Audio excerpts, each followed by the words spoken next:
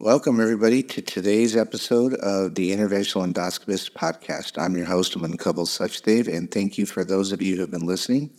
And if you enjoy this podcast, please subscribe or at least share the word. I do post on social media, primarily Twitter and LinkedIn. And if you reached it through here and you thought there's something valuable, please forward it to friends and colleagues who might also find it benefit. Today, in my podcast, I'm going to talk about artificial intelligence in gastroenterology. I want to explore this fascinating world and its significant impact on the field of GI. There's been a lot of advancements, and it's a really hot topic. In fact, there's several other podcasts talking about it now, several interviews, and many companies that are coming up and putting their foot forward in the AI space. We'll start today, though, talking initially about my thoughts on it and how it's helped my practice and my partners and things like that. So the first thing is, AI is here, whether it be in GI or any other aspect of medicine. And I was, a little bit apprehensive of it when it first came out, to be very honest. And the first time I had heard about it was in the radiology departments. I have a good colleague and good friend of mine here in Phoenix who tweets a lot about radiology issues, and he goes under the moniker at Dr. Money Matters, Dr. Money Matters. He started his Twitter career, if you will, on financial matters that physicians need to learn about, but he's also talking quite a bit about radiology and the practice of radiology. So we were at dinner one night, and we just brought up the issue of AI, and this was about 4 or 5 years ago. I said, aren't you afraid that AI is going to take your job? Aren't you afraid that you're not going to be needed in the future? And in his view was slightly different than what I had initially thought. Because again, as any human being, we're always a little apprehensive to give up control of what we do, whether that's your job or your family or your home or whatever it is. You want to hold on to your things and not let other people drive your car, so to speak. And he felt like, no, AI is going to help us be better, but we need to have the doctors to be able to approve it. And, at this day and age, no one's going to just allow a computer to read it. And maybe that does happen at some point, but he feels like humans are always going to be needed. It's a little bit different in the GI world. I think we have that fear, but we don't have it as much. And one of those reasons is that we still need to do the procedures. And as of right now, the computers are not going to be doing the procedures for us. Could that happen? Sure. I mean, absolutely. Anything's possible with training of computers and machines. And, a lot of this feels like Isaac Asimov's book of I, Robot. But honestly, at the end of the day, our core responsibility is to do better patient care. And I am in the camp of people who feel that artificial intelligence helps us do that. The most notable thing in GI, obviously, that we're talking about right now is computer-aided diagnosis and computer-aided detection. So polyp detection is the thing that's getting the most publicity, although computer-aided diagnosis is also very important. And so the notable thing for me personally has been polyp detection. But, AI has been there for us in some form, even with our capsule endoscopes. When we first started doing VCE around, I think it was maybe 2002 or 3, the initial readers that Given made did have an AI type of program that gave you a little red marker when it saw blood, and that's still there. So AI has been there, but now we're getting to the point where it's helping us pick up polyps, as most of us know. So when we talk about AI in gastroenterology, there's two kind of categories that most papers and experts are talking about. One is CAD-E and the other is CAD-X. CAD-E is for detection and CAD-X is for diagnosis. So we're going to kind of briefly touch upon both of these concepts in a moment. So as far as detection is concerned, it's exactly what it is. It is a program or a software or machine that is designed to help us detect lesions. Where we're seeing that a lot right now is in polyp detection. So in the United States, there are three CAD-E devices available. GI Genius by Medtronic, Scout by Iterative, and Vision AI that's being co-branded with Microtech. The most popular one at the moment is GI Genius by Medtronic. It was the first one to the market, and my belief is it's been out for, at this point, 18 to 20 months now. My group was able to get it last summer, so we've been using it for a year. And I looked at some preliminary data where I looked at 7 months of data, which I basically looked at the first day we had it to the next 7 months, and then I looked at the same time frame a year before when we didn't have it.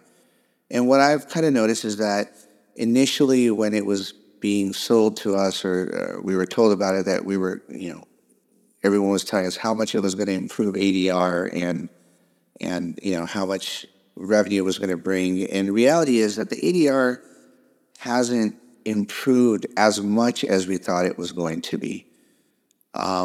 It does improve a lot for people whose ADRs are under 40. And when you hit that 40% mark, if that's your native ADR or adenoma detection rate, then the benefit is a little bit less. And when you get more than 45 or 50, you really don't see any benefit. In fact, we had one guy whose ADR came down slightly, but not in a significant number. It was like 1%, so which could easily be explained by differences in volumes and time of the year and or timing of his life or whatnot.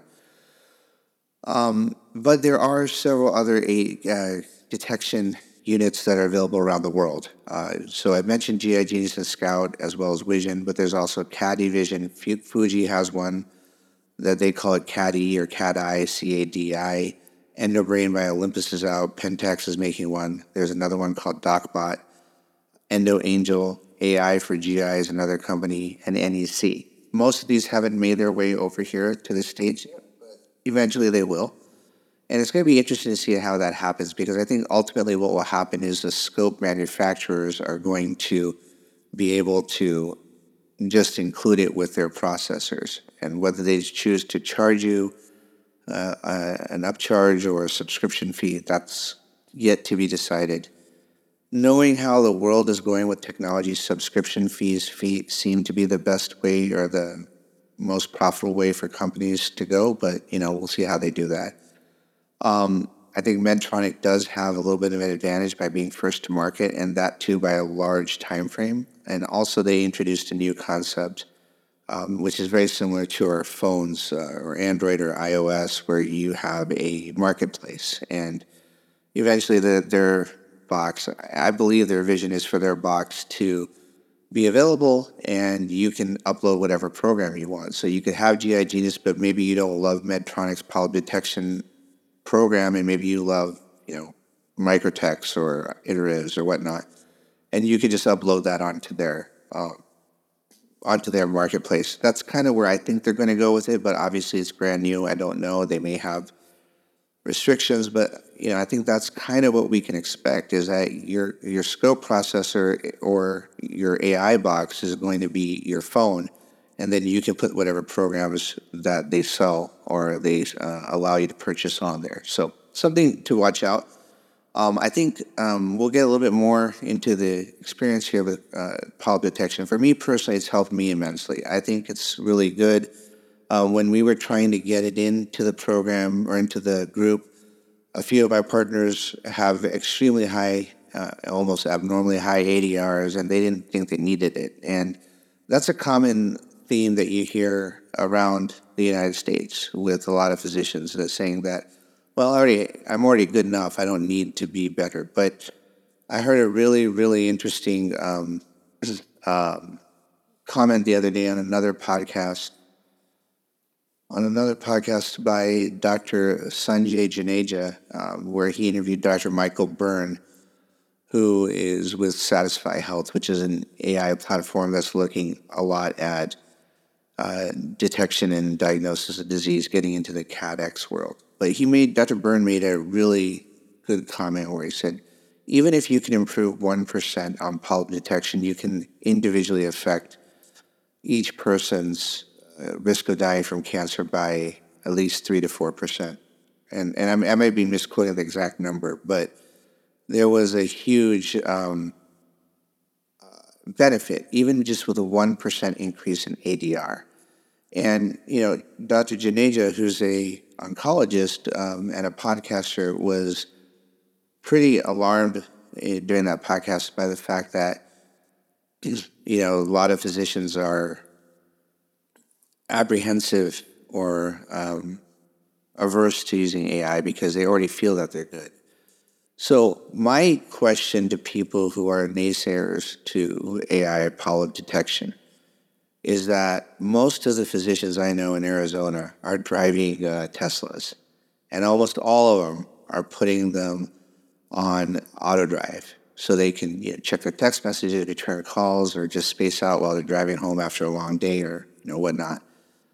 And if you as a physician or as a gastroenterologist are willing to put your own lives in the hand of a computer and drive at 75 to 85 miles an hour with auto drive, which is an AI solution, but you won't use it for your procedures to help your patients, I find a huge disconnect there. Now, of course, not everyone has a Tesla, not everyone's using auto drive, but the point being that your pilot that flies your airplane is using autopilot. He's sitting there controlling the plane, but really the computer's doing a lot of that work for him.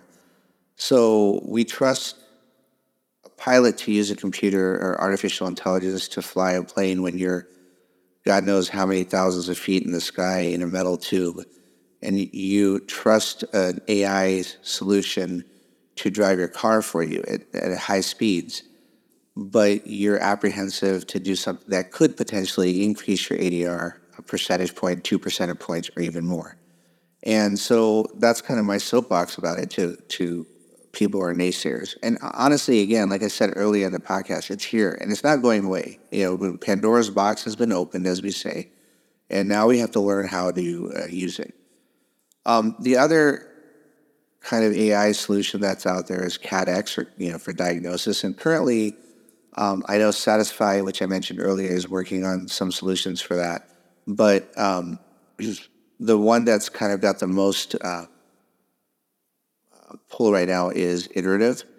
Virgo, who I've covered in an earlier podcast, are also getting into that space as well. And both of these are going to be really phenomenal. They're currently focusing on IBD to try to help identify patients that they can put into studies and whatnot. But I think, CAD-X is going to be great where we are looking at Barrett's, where we're looking ultimately at an endoscopic ultrasound solution program that will allow us to identify which pancreatic cysts are likely to be malignant, which ones need to be biopsied. We're already using a version of AI in EUS with elastography, which is not truly an AI, but it's something that helps you, assists you in diagnosing what you need to do. So a lot of different AI solutions out there that are helping out. My experience, like I said earlier and a couple times before, has been positive. For me, it's made me better at what I do in terms of polyp detection. Now, you can say, well, such that you're a crappy endoscopist if you got better. Well, I am a therapeutic guy and I spend most of my time doing therapeutic procedures, but, I think doing a screening colonoscopy with AI makes me better. And at the very least, it makes me slow down a little bit. There was maybe a marginal increase in our group in withdrawal times across the board, although we had a few doctors who already had extremely high withdrawal times, something like 1,200 seconds or something along those lines. And they were able to bring their withdrawal times down by 10 to 20% and still maintain a very good and even better, in one case, better ADR. So anyway, what do I, after all that, what else can we expect from ADI or AI in the GI space? So I have a lot of thoughts of what we need AI for. One of them, obviously, is we have a need to improve our practice efficiencies. I think AI can be extremely helpful in note writing. Currently, a lot of people are either using Dragon or some dictation method or methodology. They're using templates that are available in their EMRs. Many people are using scribes. I personally am not a fan of scribes. I tried that before, and it just, for me personally, it didn't work. We use Gastro or GMAD, made by Modernizing Medicine, in our practice, and we are able to configure templates for dysphagia and for abdominal pain and for rectal bleeding and things along those lines. And those can be really quick and easy to use. But I personally started using a program called My GI Health, right? And I'm going to talk a little bit about that more in another podcast because I think it's got its own little topic. It's not truly an AI solution. It's more of a practice efficiency solution. But just very briefly, it's a program that was created by Dr. Spiegel over at Cedars-Sinai that allows you to send a link to a patient beforehand, and they're able to fill in a questionnaire, and it sends you a fully written out HPI. They're using it for population data studying, but I'm using it to help make my notes more efficient and better. But an AI solution to help with note writing, both in the office and in the endo suite, are where I think there's a lot of benefit from that. And what does it, if an AI solution for note writing does come out, which I know several of the companies who already have detection software are working on, what will that mean for the remainder of the EMR industry? What will that do for Modernizing Medicine or to them? How will they, have to work with it? Provation, all scripts, eClinical Works, etc. Like these ones that don't have these massive multi-billion-dollar contracts with hospitals around the country, or $1 million. I mean, I don't know what their dollar amount is, but these massive contracts, because like Epic and Cerner, what will it do for these other ones? And will AI basically replace them? So what I'm doing right now when I do an endo documentation, my workflows, I do my procedure, I take my pictures. Then when we're done, we put our findings in, and based off the finding, then our endo tech or nurse or myself create the orders to send to the pathology lab. Artificial intelligence can automate almost all of that. You take a picture with smart learning, it'll tell you, okay, that's the cecal, that's the cecum, that's the appendiceal orifice. It can mark those pictures for you once it recognizes it, and then it could create the finding, the label, and then AI can actually help measure the polyp. Many of us try to measure the polyps, based off of the naked eye. We don't have actually great measuring tools. There are rulers, endoscopic rulers that you can purchase, but they're really not going to be very impactful in your day-to-day practice. They're expensive, and so you don't need those. But if an AI solution looks at the polyp and says, no, that's not an 11 millimeter polyp, that's an 8 millimeter polyp, or vice versa, that obviously is going to affect the outcome. What I would love to see is that the entire note, including what you find and what you see, gets put in there, and then the recommendations get populated up for you based off the current guidelines. And you can pick, okay, well, if you found 3 large polyps, maybe it automatically says, this patient should have a repeat colonoscopy in 3 years. And maybe you don't agree with that and you think it should be done in 1 year because maybe the prep wasn't great, or maybe for some reason your clinical judgment is that, no, I think this would be okay to do in 5 years. Obviously guidelines are there to guide us and we're supposed to follow them, but we also have to put clinical gestalt or thinking in the process. So it populates suggestions for you so you can face that note and get out of there. I think anything that makes us faster is better.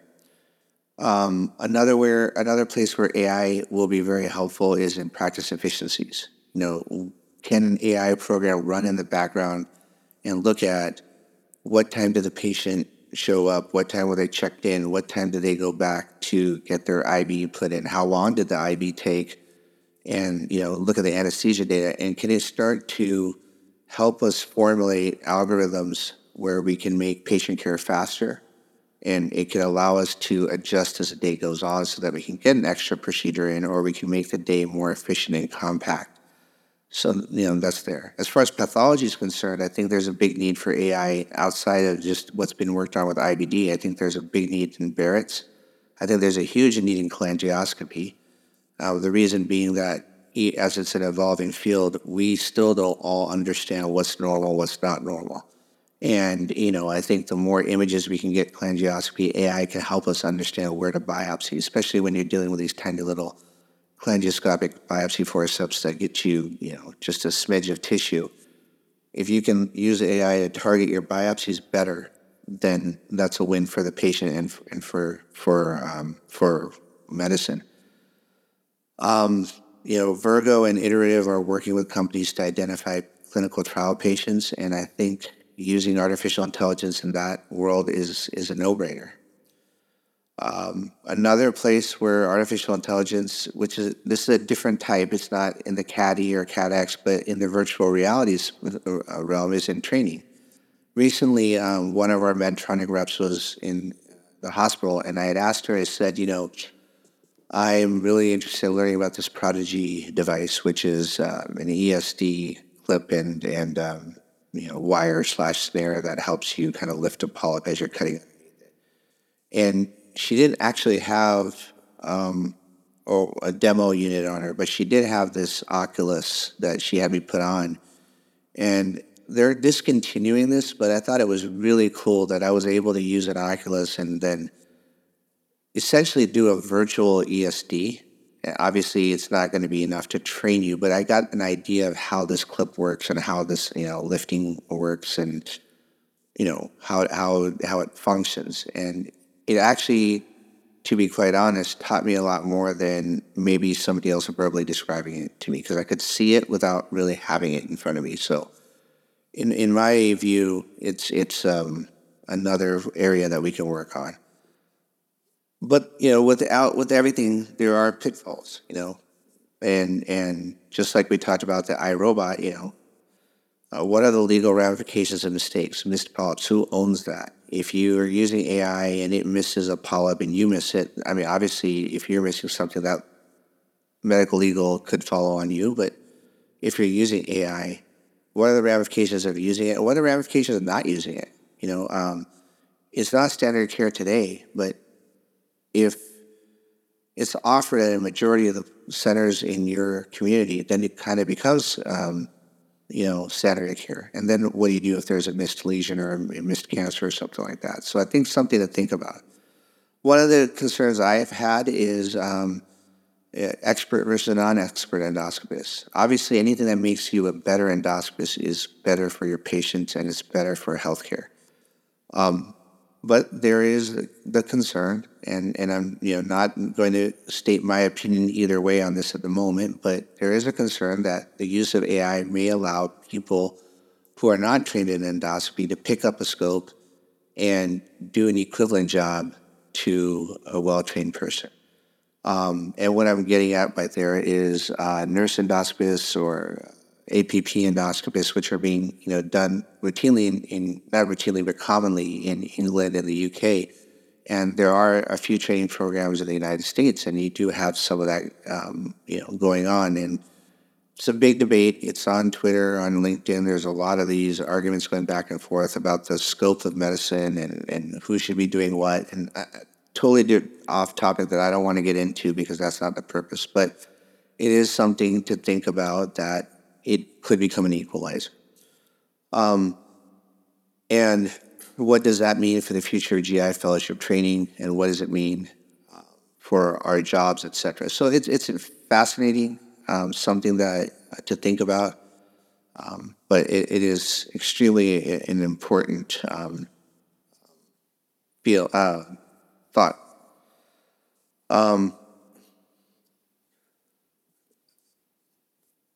So in conclusion, I think today, I just wanted to give a brief overview of artificial intelligence in the GI world.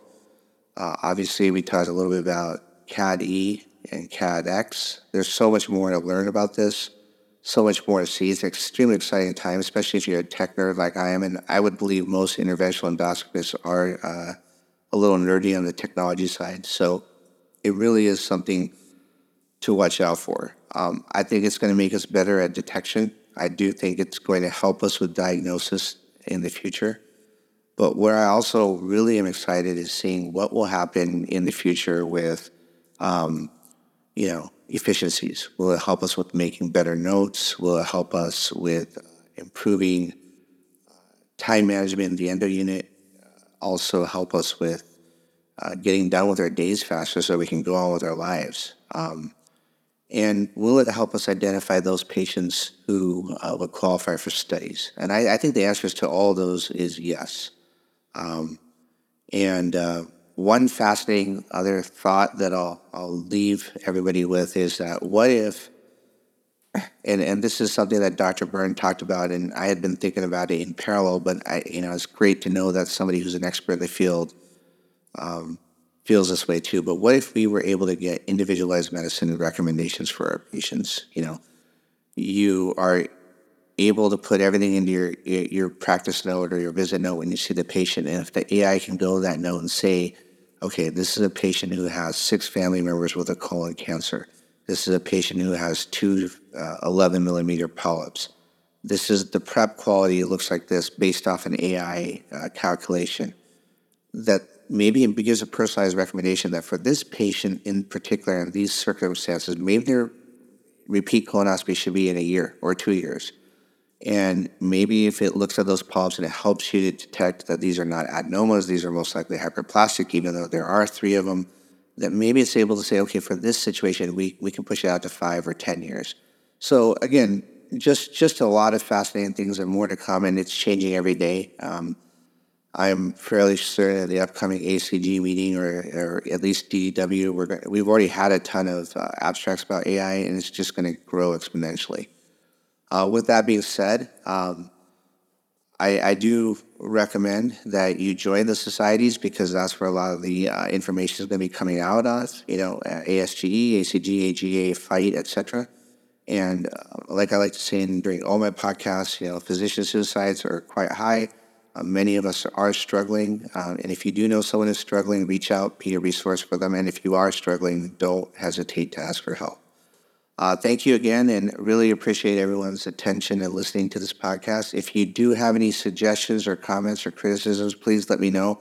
Like I said, I'm available on LinkedIn at under my name, Unkabal Sachdev, or under Twitter at SachdevMD. And feel free to give me messages. And if you have any topics that you think I could cover, that you want to hear about, I'd love to find the right people to talk to and even do an interview about it or something along those lines. So thanks a lot. I appreciate your attention, and until the next podcast.